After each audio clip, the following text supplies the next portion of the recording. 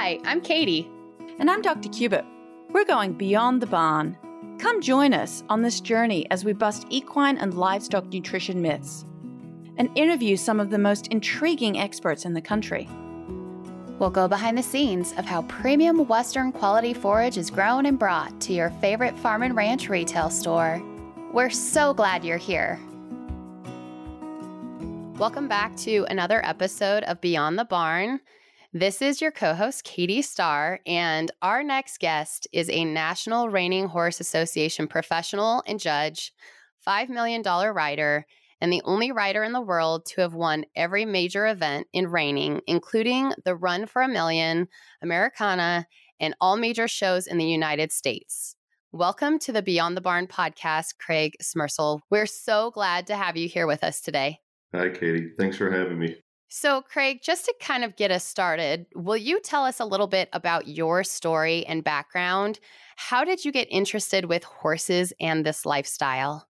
Back in the 1900s, my dad bought a couple of 2-year-olds and he sent them to a guy by the name of Mike Flaherty, who's won the NRHA fraternity 2 times, and his brother Sean Flaherty has won it 4 or 5.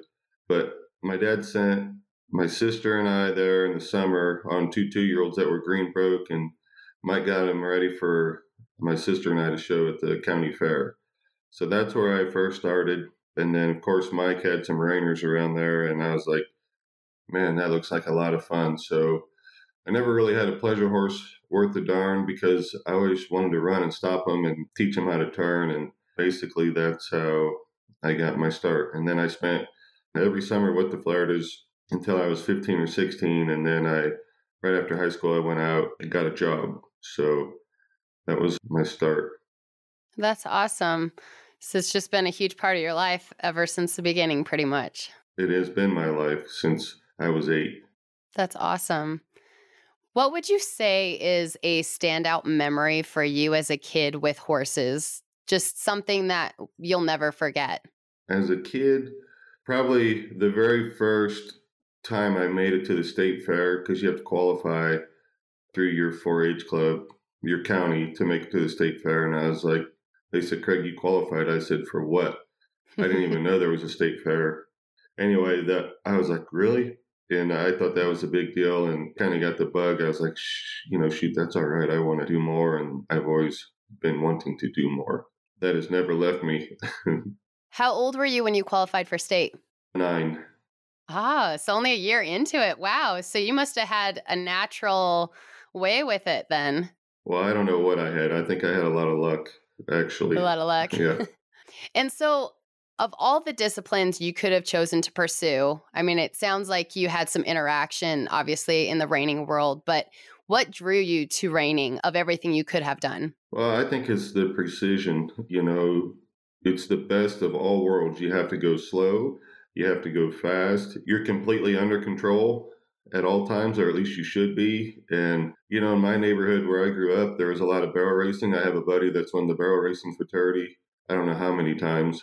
So I had that influence. I had pleasure horse buddies. And then I had Sean and Mike who did the reining. And it just seemed like I liked the horsemanship part and the pleasure part, but I liked the fast part. And it just was I was drawn naturally to the reining because it's just like driving a sports car. You got a lot of control and you got to be very precise. And, that's what I liked about it. It's the best of all worlds, in my opinion. Oh, nice. Okay. And so for anyone who might be listening that is unfamiliar with reining, can you share a little bit about how you prepare as a competitor and then how you're judged at a competition for reining? Well, the reining consists of large, fast circles, small circles, lead changes. You have 4 spins in each direction where they hold a pivot foot and then run around the pivot foot with the front end.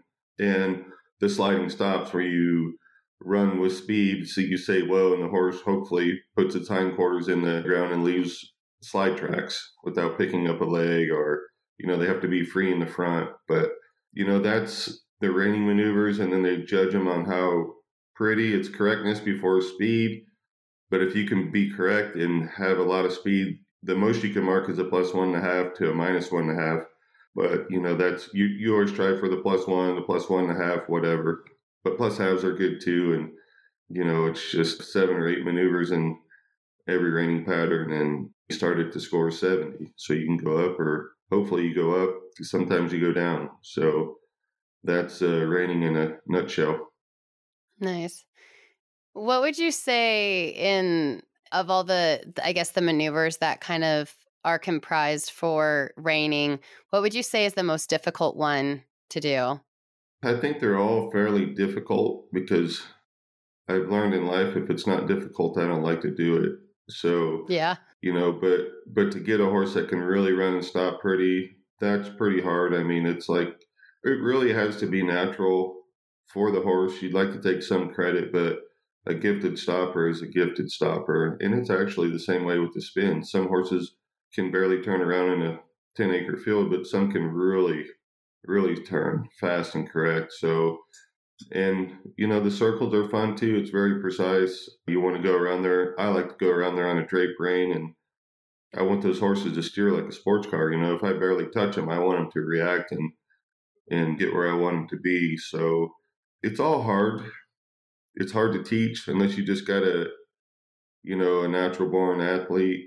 But that's the fun of it. Sometimes you got to learn how to make do with a little bit less of a horse than the other guys, and sometimes you got that horse that they all want. So it's a good time. It sounds like it really kind of challenges you as a trainer to kind of push your limits and see what you can really help a horse accomplish on their end too. It's one of those things where there's no manual to say, there's guidelines, for sure, but you got to make a lot of decisions on the fly every day during the training at all times. And even when you show, you have to be mentally quick enough to adjust or to do. Sometimes you don't do the right thing. Sometimes you do. Sometimes you're doing things and you don't know if they are the right things to do, but you got to try it. And, old as I am, I've done a lot of the wrong things. So hopefully nowadays I do more of the right things. That's what I love about it. At the end of the day, I'm physically and mentally exhausted after, a full day of riding, just because you have to make so many decisions, and then you go home at night and you wonder if you made the right decisions, and it's a lot like parenting. Yeah. Sometimes I get that. You got to do what you got to do and hope it was the right thing to do. Yeah, cross your fingers that it was the right decision, right? Right. Yep. Yeah, that's really interesting. So can you take us through the day in the life at Smersal Reining Horses? What goes on in your world? Well, a lot of riding. I still have probably 8 or 9 3-year-olds I ride every day. So that in itself is a full day. But I show up to work, I ride my 3-year-olds, and I do my derby horses, and I still have 4 or 5 of those. And of course, I got addies. And then on top of all that, I watch all the lessons that are given at our ranch. And then I have to keep my eye on, I have 6 or 7 riders that I watch and help all day, just because they're riding my future. And I like to make sure that it all gets done right. And, I'm pretty vocal. If I see something I don't like, I'll help them with it.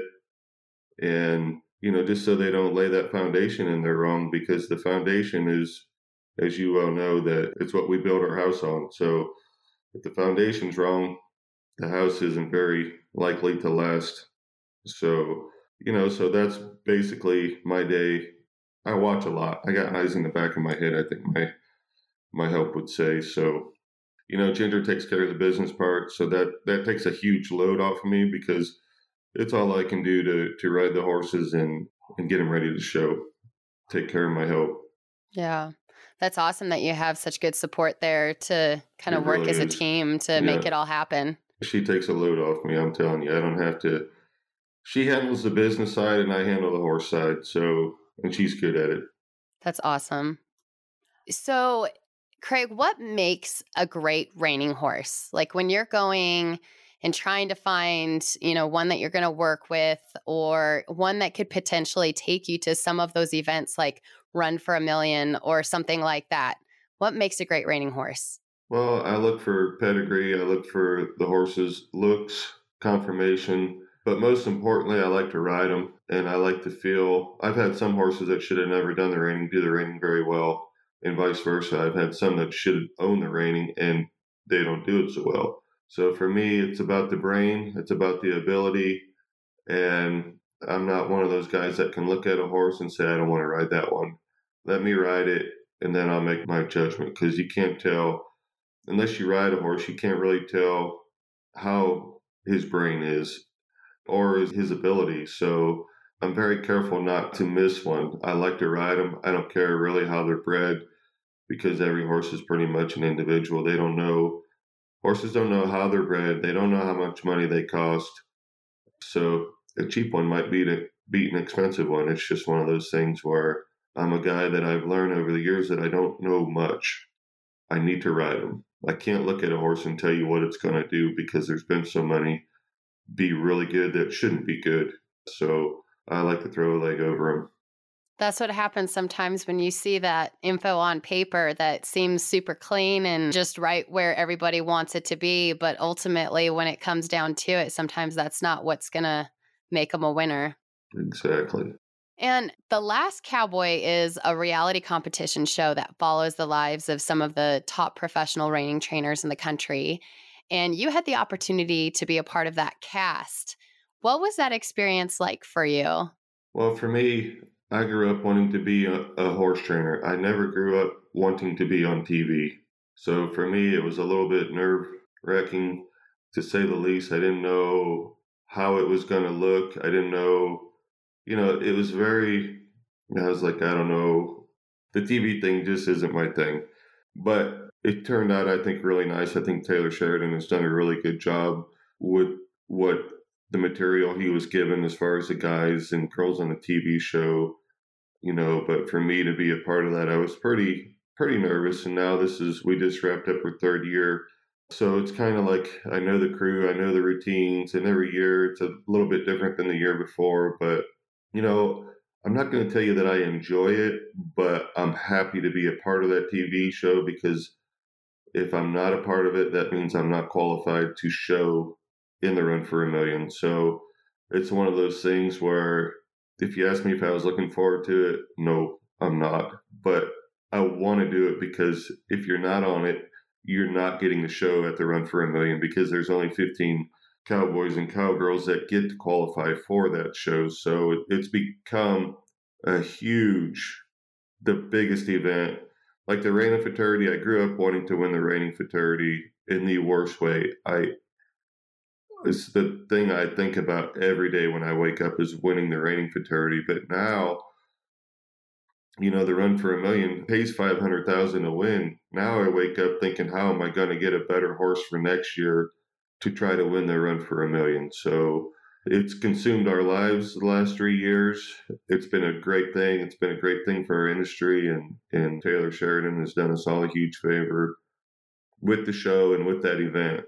Nobody knew how it was going to be accepted, but I mean, we're running with open arms right now, trying to get qualified. And, it's just one of those things where I used to, and I still do, look for good fraternity horses, but now I'm looking for a horse to show at the Run for a Million. And that's the good thing about the TV shows. It shows the highs and the lows and the constant struggle to find, I don't care what kind of horse you have, you better find a better one. If you can find a better one, you better take it.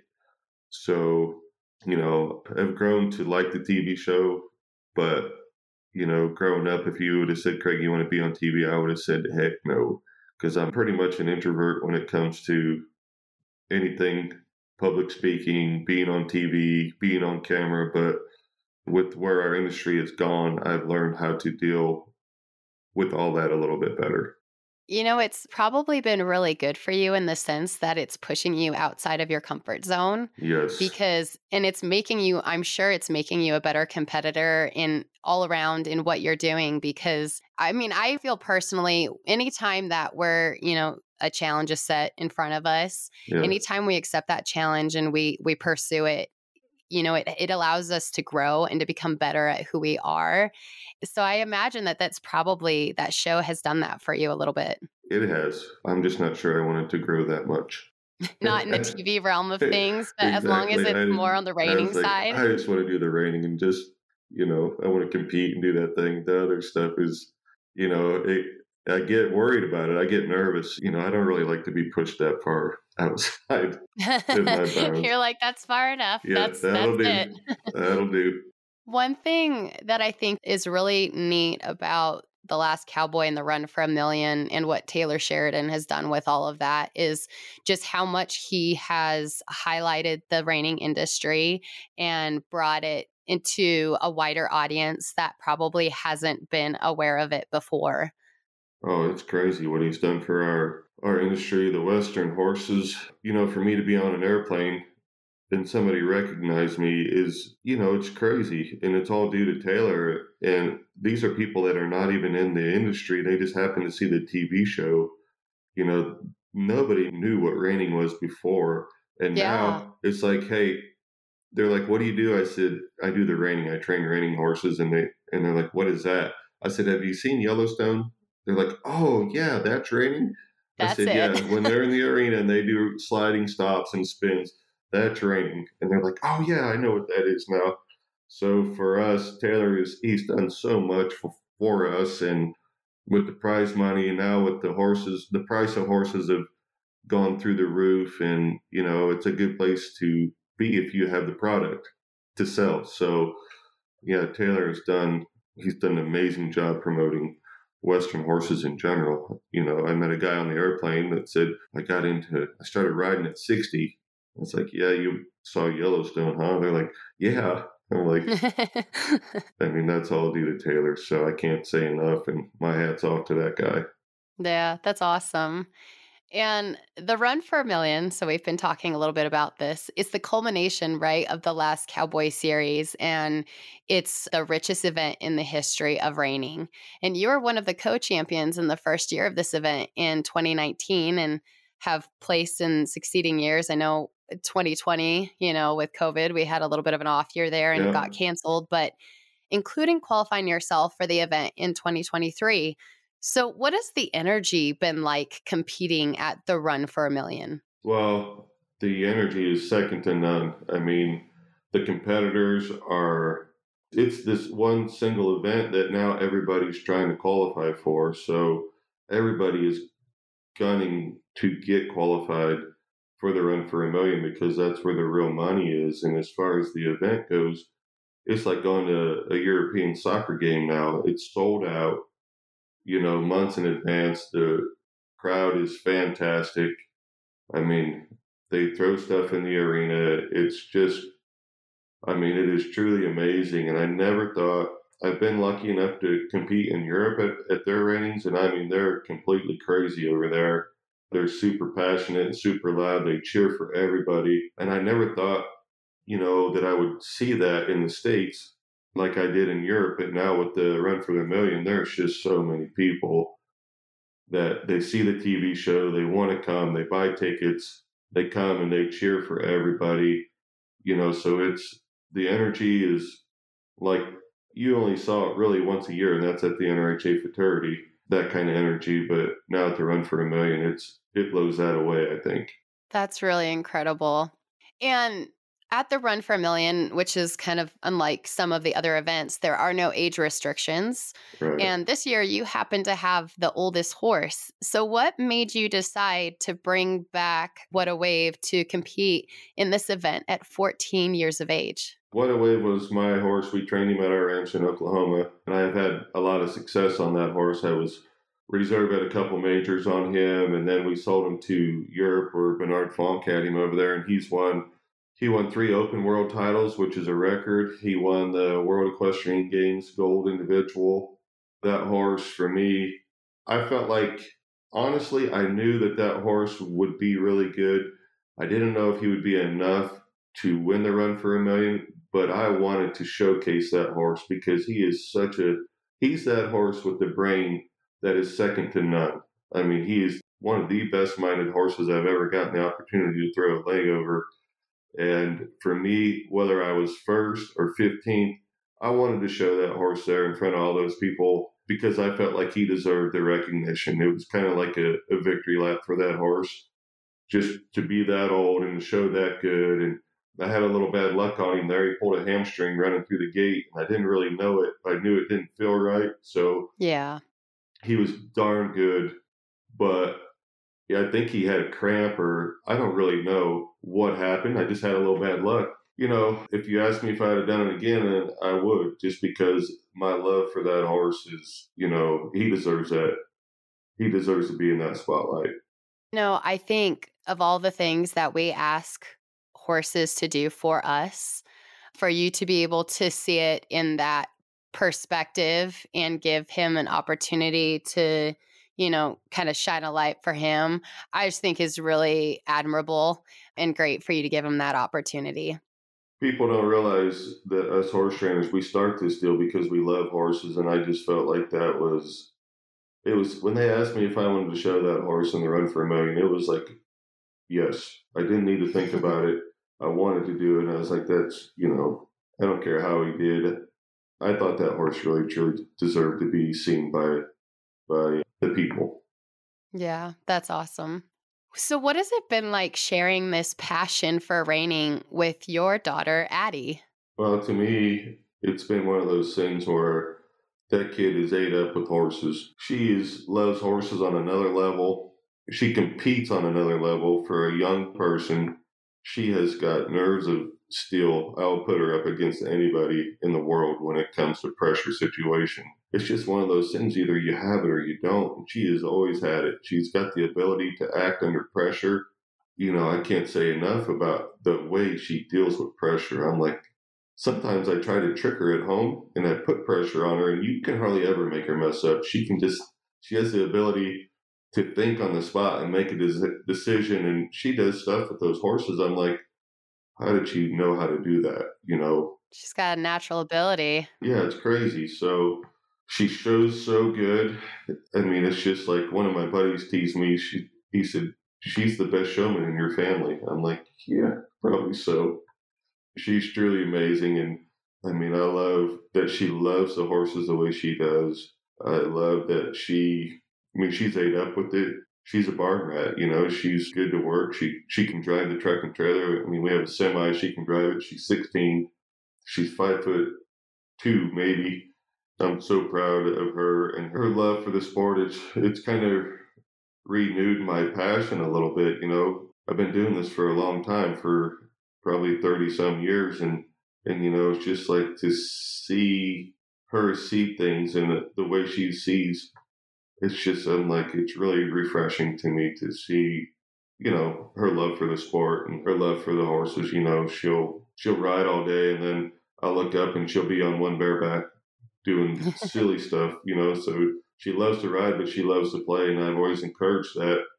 I've encouraged her to do that. When she was young, I was so worried I was going to ruin it for her, so, every day we worked on one thing, and maybe it lasted 5 minutes, maybe 10 tops, but she's like, what else?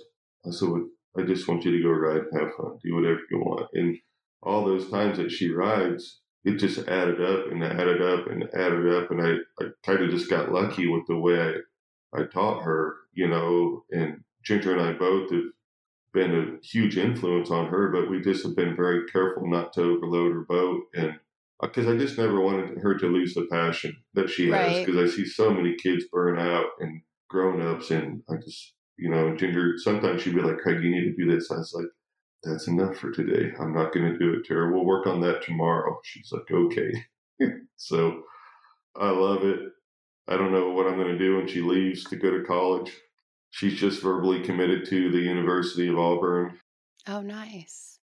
So she's got a lot of stuff coming her way in the future, and I don't know how I'm going to deal with her being gone. Yeah. You might be making some trips. Yeah, I'm sure of that. I cannot even tell you how relatable what you just said is. I know for me, but I know for others, like as a parent, in knowing that you want your child to find something that they're passionate about, and how big of a bonus is it if it's something that you as a parent are passionate about. But you're so right, because it's all about finding that balance and making sure that you're not pushing them too hard, but it's enough that it kind of really grows their love for it and makes them want to. I mean, at her age, her work ethic is probably just like bar none, not a lot of kids her age are willing to put in the time and effort she is, and she chooses that, right? Yeah, So she knows how to do everything in the barn. I mean, there's not a thing that she's like, I don't know how to do that. Sometimes, I mean, she's 16 and I hire kids that are, 24, 25. She helps them, and, I'm just so tickled with her that she's got the brain. I just got so lucky, it's just one of those things where it's like I talk about horses. Sometimes I got the ability and no brain. She has everything. She's got the brain, she has the ability, and most of all, she has a passion for it. That's so awesome. What would you say is a standout memory for you of Addie when she was a kid? I know I asked you this about yourself, but as Addie as a kid with horses. Oh man, there's been so many times that she's brought me to tears about 1,000 times. But to see her succeed, like at the NRBC, she almost won the NRBC when she was 14. She lost by a half a point. She had overturned. But I was like, holy cow, that is something. And she competes. She doesn't compete with youth. She's competing with grown-ups that have been doing this for 40, 30, 40, 20, whatever years. And for her to go in there and be able to compete, I'm like, holy cow, we got something here. And it's super special. I mean, so she was reserve at the NRBC. A couple weeks ago, she was reserve in the non-pro at the Run for $1 Million. Right. In 2019, she won the horse trailer, saddle, buckles, everything that went with it. And the rookie at the Run for the $1 Million, there's just been so many times. Even as a youth kid, she had 2 or 3 horses to show, and she had 2 classes going on at the same time. And one arena was one pattern, and the other arena was another pattern. And I think she showed 3 horses that day. So she made 6 runs back and forth in different arenas and kept the pattern straight in both arenas. And it was patterns that she learned that morning. And that's when I was like, wow, that's weird. She never went off pattern. She was like, I don't know, she was 9 or 10 years old. She was tiny, and she just had that ability to go back and forth. I mean, she showed one horse in one arena and one pattern, then she had to go to the next and show that a different horse in another arena. And that horse she showed in the other arena, she had to come back over to the first arena and do a different pattern. And I was like, I might have went off pattern that day as much as she had to show. I was going to say, that'd be challenging for an adult to do. Yeah, it's crazy. And I think that was the time I was like, holy cow, that's what she did at that young of an age. And that wasn't, I don't even know how she did. I don't remember if she won or whatever. I just remember her staying on pattern. And I was like, that's crazy. And we have doctors and lawyers and people like that are in their 50s and 60s that can't stay on pattern every time. So, it's just it looks easy, but it is so hard. And I think that's the one thing about the reining too. It is so humbling. I don't care who you are. I don't care if you're a level 4 open rider or a green as grass rider. You have the ability to be humbled at any moment.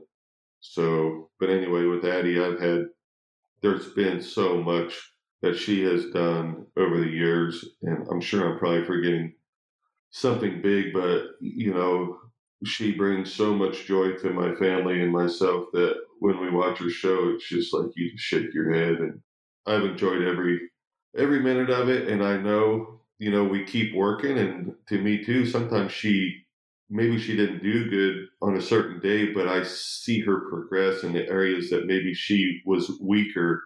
Yeah. So for me, it's always a win when I see something like that. Maybe she was 10th place, maybe she was 4th or 2nd, but if I see her grow, I'm excited. That's where it matters, though. Yeah. That's so good. I see her putting in the work. I make her cry sometimes, So, I'm like, oh, maybe I crossed the line, but she is such a determined young person that, it's just one of those things where I'm not the guy that is fluffing her up all the time. I'm like, this is what you did wrong. We need to fix it. And that's why she is where she is, I think, because I've always been honest with her and she has an ability to take it. I might hurt her feelings at the moment, but I would rather have my feelings hurt and then grow than somebody tell me, oh, you did great, and I stay the same. So it's kind of a fine line when you're coaching. I'm a horse trainer. Yeah. I never went to college. I never went to coaching school. I don't know what to do sometimes. It's like I have no manual. I just kind of wing it and hope I'm doing the right thing. So Addie has done well. She's made me look really good the last few years. Yeah, I'd say you and Ginger have done really well with how you've influenced her in this. And she's going to be really exciting to watch and see in the years to come what she Yes, accomplishes. So that's are. pretty amazing. We are super excited to see what the future holds for her. Craig, what do you feel has been your most challenging experience that you've had in terms of working with horses in all these years? Well, the most challenging is to stay relevant and keep your mind open. And you're always trying to do something better. Your maneuvers or your techniques or whatever. That's the biggest challenge, As you get older, your reflexes and your reaction time isn't what it used to be. And then these kids that you have taught over the years, they come in and first of all, they're good riders. They got great reaction time. They got great feel. They got great talent. And they take the stuff that you teach them and then they tweak it a little bit and they make it even better than you thought it could be. So it's a constant challenge for me to stay relevant, to keep up with these young guys and girls that are so talented. And then they got the horse flesh. And that's another challenge, is getting the horse flesh, because I don't care what they say, it all comes down to horsepower. If you have a great horse, you're going to do great things, but it's a matter of finding the great ones. And it's a matter of, if you don't have a great one, you need to be able to still compete. So that's the one area that I have so much experience at, is I can manufacture a little bit of a stop or a little bit of a turn so I can stay competitive if I don't have a great one. So, to find the great horses, to stay relevant, that's the biggest goal, or the biggest obstacle that we have. It's a constant climb or battle or whatever you want to call it to stay current. Right. Who has been your most memorable horse and why? I know you've worked with a lot of horses, so this is probably a tough question. I've had so many good horses. Face the Attitude. I showed in the fraternity 20-something years before I finally won it. She's the one that will always be special to me because of my lifelong goal. It's the one goal I had for 42 years of my life. I wanted to win the fraternity, and she was the one that got me to that victory. So she will always have a special place in my heart and home. No smoking required. He, to win the Run for $1 Million, I didn't know really what a big deal it was until I won it, because it was such a new event. You didn't grow up wanting to win the Run for $1 Million because it was brand new. But to me now, that's kind of consumed my life. I never thought I would take off my NRHA fraternity buckle. I thought I would wear that to my grave, but as soon as I won the Run for $1 Million, I slung that thing aside and put on my Run for the Million buckle, and now that's a big deal for us. So those two horses, I started off when I was a kid riding Sea Blair Sailor. He carried me to 2 open world titles. I've had so many in between. The What a Waves, Tidal Wave Jack. There's been so many that Boomshire Nick, Commander's Nick, they've all done for me. Those horses were more like a teammate than anything. Those horses wanted me to look good.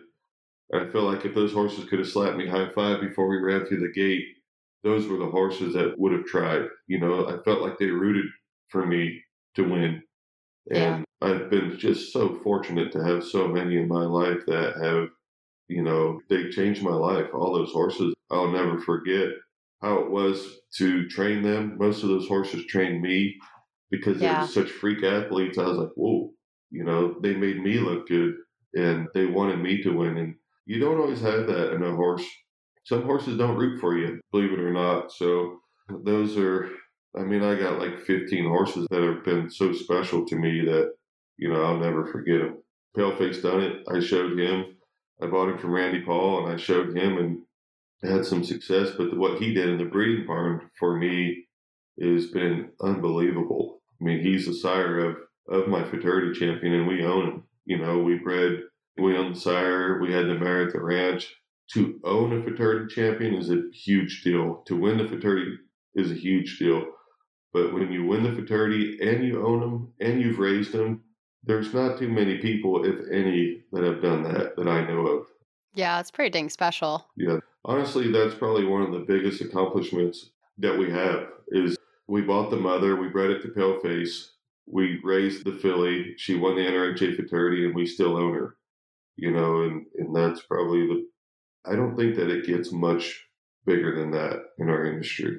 My next question I was going to ask you was, what has been your proudest moment in life so far? I don't know if that fits the bill or if you have another one. Well, other than my children, horse related has got to be the fraternity. That was so emotional for me. I mean, to have that goal for 40 years of your life and finally being able to obtain the goal. I mean, I still get choked up about that. But horse related, that's by far. My children, that's a whole nother story. So. Oh, yeah, for sure. But winning that fraternity on a horse that we bred and raised and still own that is absolutely, I think, the proudest moment of our careers because it was a family effort. I mean, my wife, I wasn't sure if we should buy Paleface Tunning, and she says, Craig, I know, we're buying him. I said, okay. So we bought him with our own money. And then the mare, we actually bought the mother of Face the Attitude, and then we bought her. And then a customer of ours said, well, we would like to own her. And we just said, okay, we'll sell her to you. But, to have it all come together like that it's not something that happens every day in our industry. Yeah, no kidding. And you've been involved in this industry for a long time, and rightfully so. You've earned some incredible accolades. What have you learned most about yourself through all of this experience and journey? That's a hard question. What I've learned, I guess, is that I'm just as hard-headed and stubborn as you could possibly be. I mean, I don't take no for an answer. I don't have any quit in me. I'd probably ride too many horses because I think I can get every one of them. I think I can teach them all how to be a champion. And I've learned that I stay too long. I'm not very quick to cut one because I don't have any quit in me. And I feel like, I owe it to the horse to get him where it can be. I owe it to my clients to achieve success on all the horses. And sometimes I stay too long. I mean, I don't know. I learned that.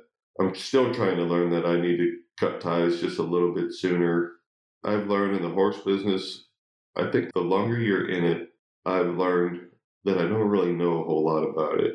If I was as smart now as I thought I was when I was 25 or whatever, I mean, it would be something I can tell you, but it is so humbling. And the horses that you don't think have a shot jump up and win, or the horses that you think are going to kill it can't compete, so it is so humbling. And, I take every day. I mean, I go day by day on my training, and, I know that I'm passionate about the sport. It makes me so mad and it makes me so happy. So I don't know if that answers the question or not, but I think it does. And I think that's what passion kind of is, right? It brings all the emotions out in you, whether you like the emotions or not. I hate it. So, I love it. Yeah.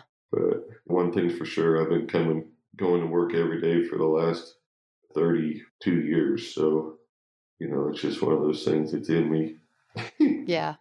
Craig, what would you say is a bucket list item that you have yet to do in your life that you would really like to do someday? Oh, that's hard. Horse related, I show up to work every day because I want to win. And I've been fortunate enough to win, all the majors, but I'd like to win them again. But personally, thanks to my wife, I have a lot of other interests other than horses. I like to fish. I like to hunt. I want to do more stuff with my kids, and I feel like I've always put my kids first. But even now, I feel like just to help our kids been fixing up homes and doing stuff like that and selling, and I'm not very involved in that. And I feel like I would like to do stuff like that with my children.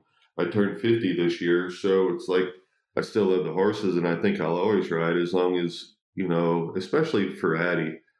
I'll ride for Addie till the day I die, but I don't know that riding 15 and 18 horses or 20 horses a day is, I don't know how much longer I'm going to do that. Yeah. I'm going to be a little bit more selective about what I ride, but my bucket list long term is just, I'm going to still compete, but, I'm going to lower my numbers. And I think probably I think actually I'll be as successful, if not more, because I won't have as many distractions. Right. Focus in a little bit more. Yeah, when I go to work now, I got to ride all those horses and watch all my help and watch all the lessons. And, if I could just come to work and ride my horses and concentrate on my horse, I think I can hit another level as old as I am. Yeah. That'd be really awesome. Yeah. Who in your life has been your greatest inspiration? Well, there's been a lot. Growing up, it was my dad, Mike and Sean, Tim McQuay, Bob Loomis, those guys, Randy Paul. They did so much for me. And some of them I'd never really even talked to a lot when I was young, but just to watch them, I'm like, I want to do it like that. I want to be like him or better than him or whatever. But, the support that my wife has given me over the years is crazy. She's made it where I can succeed, as far as I feel sorry, not sorry, but I feel for the guys that have got to run the business and ride the horses because, man alive, I'm beat after I ride horses all day. And I don't come home to have to deal with the business side. She takes that completely upon herself to do that for me. And I know it's not always fun for her.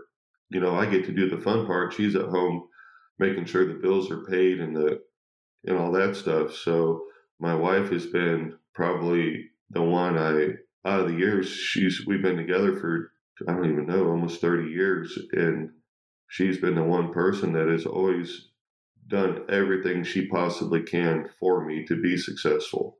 So that's really incredible. I mean, just to be able to have that support, there's probably, you're very talented in what you do, but I also feel like she's probably a huge part of the reason why you're at the level that you are, because she's been there by your side. Yeah, I promise. Right there with you.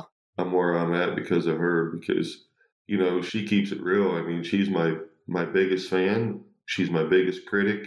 She's the one that says, get off your ass and go get it done. I'm like, yeah. Okay. So, that's the one thing in my life that's been, I left home when I was 17 and I've been with Ginger for 20 some years, and she's the one that has been the most consistent in my life. And to have that set of eyes watch me ride, I don't always enjoy what she tells me, but I know she tells me it for the right reason. Yeah. So sometimes it hurts my feelings and I get a little bit of, it's like being an artist and somebody telling you that your painting is ugly. That's what we are basically. We're an artist and we're painting a picture. And when she says, Craig, that doesn't look right or that doesn't look good, I don't know how to tell you to fix it, but I can tell you that you need to address it. So, without her, I would not have wanted what I want. I'm sure of it. Yeah, that's really amazing.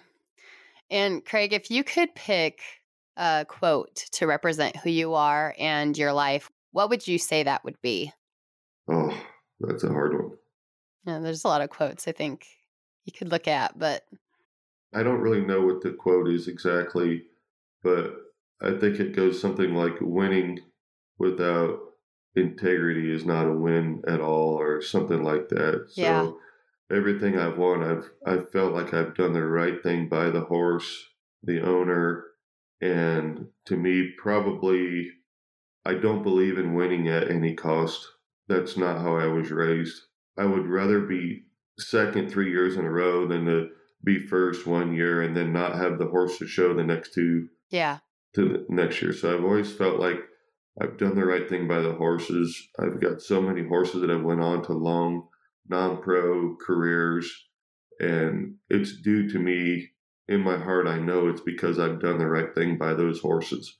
I won't gut one for a victory. I can't do it. If I can ride to the edge and win, that's great. But if you think I'm going to push one over the edge to win, that's not me at all. I've always kept in mind why I started riding horses is because I love them, and I'm not willing to shorten a horse's career for the victory today. So that's not much of a quote, but that's been my motto. That's really admirable, though, Craig. That's so good.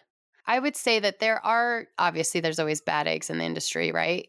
In any industry that you look at, but that's a huge part of it is we do ask a lot of horses. And so for you to really, put the horse above yourself as a competitor, as an elite competitor, that's a huge deal. So I think that's really incredible.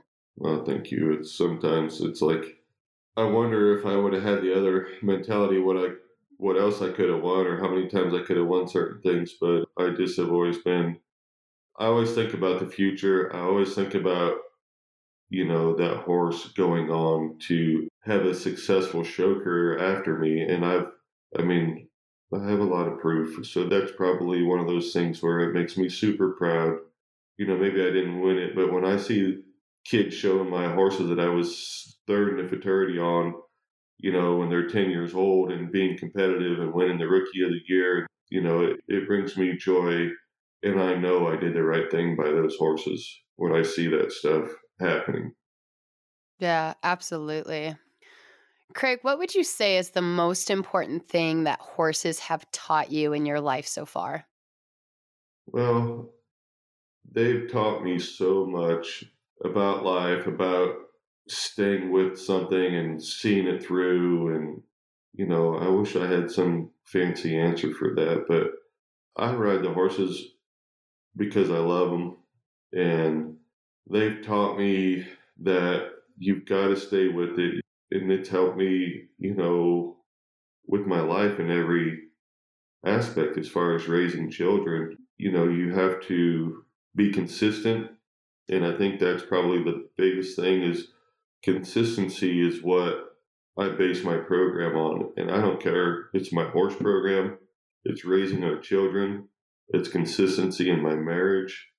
It's just, I mean, I don't know. I don't know if that answers a question or not, but I wish I had some No, kind that's of great. fancy answer, but I just know that even with people, horses are, I guess horses have taught me not to judge a book by its cover. And I don't care who you are, where you're from. Everybody that walks in my ranch, I treat them. I don't care if they pull up in a Porsche or a shitty car. I treat them all the same because you cannot judge a book by its cover. And I've learned that those horses, you really have to spend some time with them and cultivate a relationship. And, where I've had a lot of horses, like I said earlier, that they weren't really bred the best. They weren't really conformationally correct, but they didn't know that. And Yeah, so it's about giving every person and every horse a fair shot. right. We as humans, or I guess their owners or trainers or whatever, we're the ones that probably put limitations on them majority of the time. Yeah, I would think so. Yeah. So, if you could offer some advice to anyone wanting to break into the reining industry, what would you say to them? Well, my advice would be I think you're going to have to spend a minimum of 5 years working for somebody, and that's not always fun. And because you got to learn how to do the stuff we do, and sometimes you got to do the jobs that are not so much fun. But you need to go work for a top trainer. I can tell you the biggest mistake that I see kids make is they get advice from their friends, and their friends don't really know what they're talking about 90% of the time, and they think they do. But if you want to go to the top, you better get your advice from Bob Loomis and Tim McQuay and guys like Mike Flaherty or Sean Flaherty, Andrea, or somebody that's been in their shoes. And I see a lot of kids, they go to one of their buddies and get advice from them, and they don't even know what they're talking about. So for me, it's about getting advice from people that have seen it all and following that advice. They told me, I always ask, where do I need to go? What do I need to do? But I always ask the guys that were on top where I need to go and what I need to do. And I think that's the best advice I can give you is you got to be prepared to spend 5 to 7, 10 years working for somebody, but work for somebody good that has a good program, that has a good reputation, and then That's one of the best pieces of advice that I could offer is just get good advice, work somewhere good. For me, I knew I had one option in life, and that was to be a successful horse trainer. I had nothing else to fall back on. And sometimes those kids, they want to do what we want to do, but they got a way out. I didn't have a way out. I was going to be a horse trainer come hell or high water. And there was, even when the times were tough, when I slept with mice and really crappy housing, I never thought for a second about going home. I thought about how in the hell can I be a better horse trainer so I don't have to live like this for the rest of my life. So, yes. And now look at you. You're a movie star. Yeah, now I'm on TV. Yeah, TV star. That's funny. That's great advice. Hopefully we have some, future up and coming reiners that are listening to this and feel inspired by your interview and really want to pursue that avenue themselves. So Right. How can our listeners stay connected with you after this episode? Our website, I think it's SmercelRanch.com, is, Ginger's pretty good about keeping that updated and current. And hopefully, if you're watching the NRHA major events, I'm hopefully in them. Yeah. There's a lot of live feeds at our major events. We live in Scottsdale, Arizona, that's where our training operation is. So if you ever get in the neighborhood, give us a shout. And you guys are on social media too, so people could jump on Facebook and Instagram to follow you. Yes, we got that going for us too. I think Nick takes care of all that, our son. Excellent. All right, Craig. Well, thank you so much for being on today. And to our listeners, thank you for being here. If you have any topics that you'd like to hear us talk about, reach out to us at podcast@stanley.com if you have any topic ideas that you'd like to share with us. And Craig, thanks again for being on today. We sure appreciate it. Well, thanks for having me. I really enjoyed it.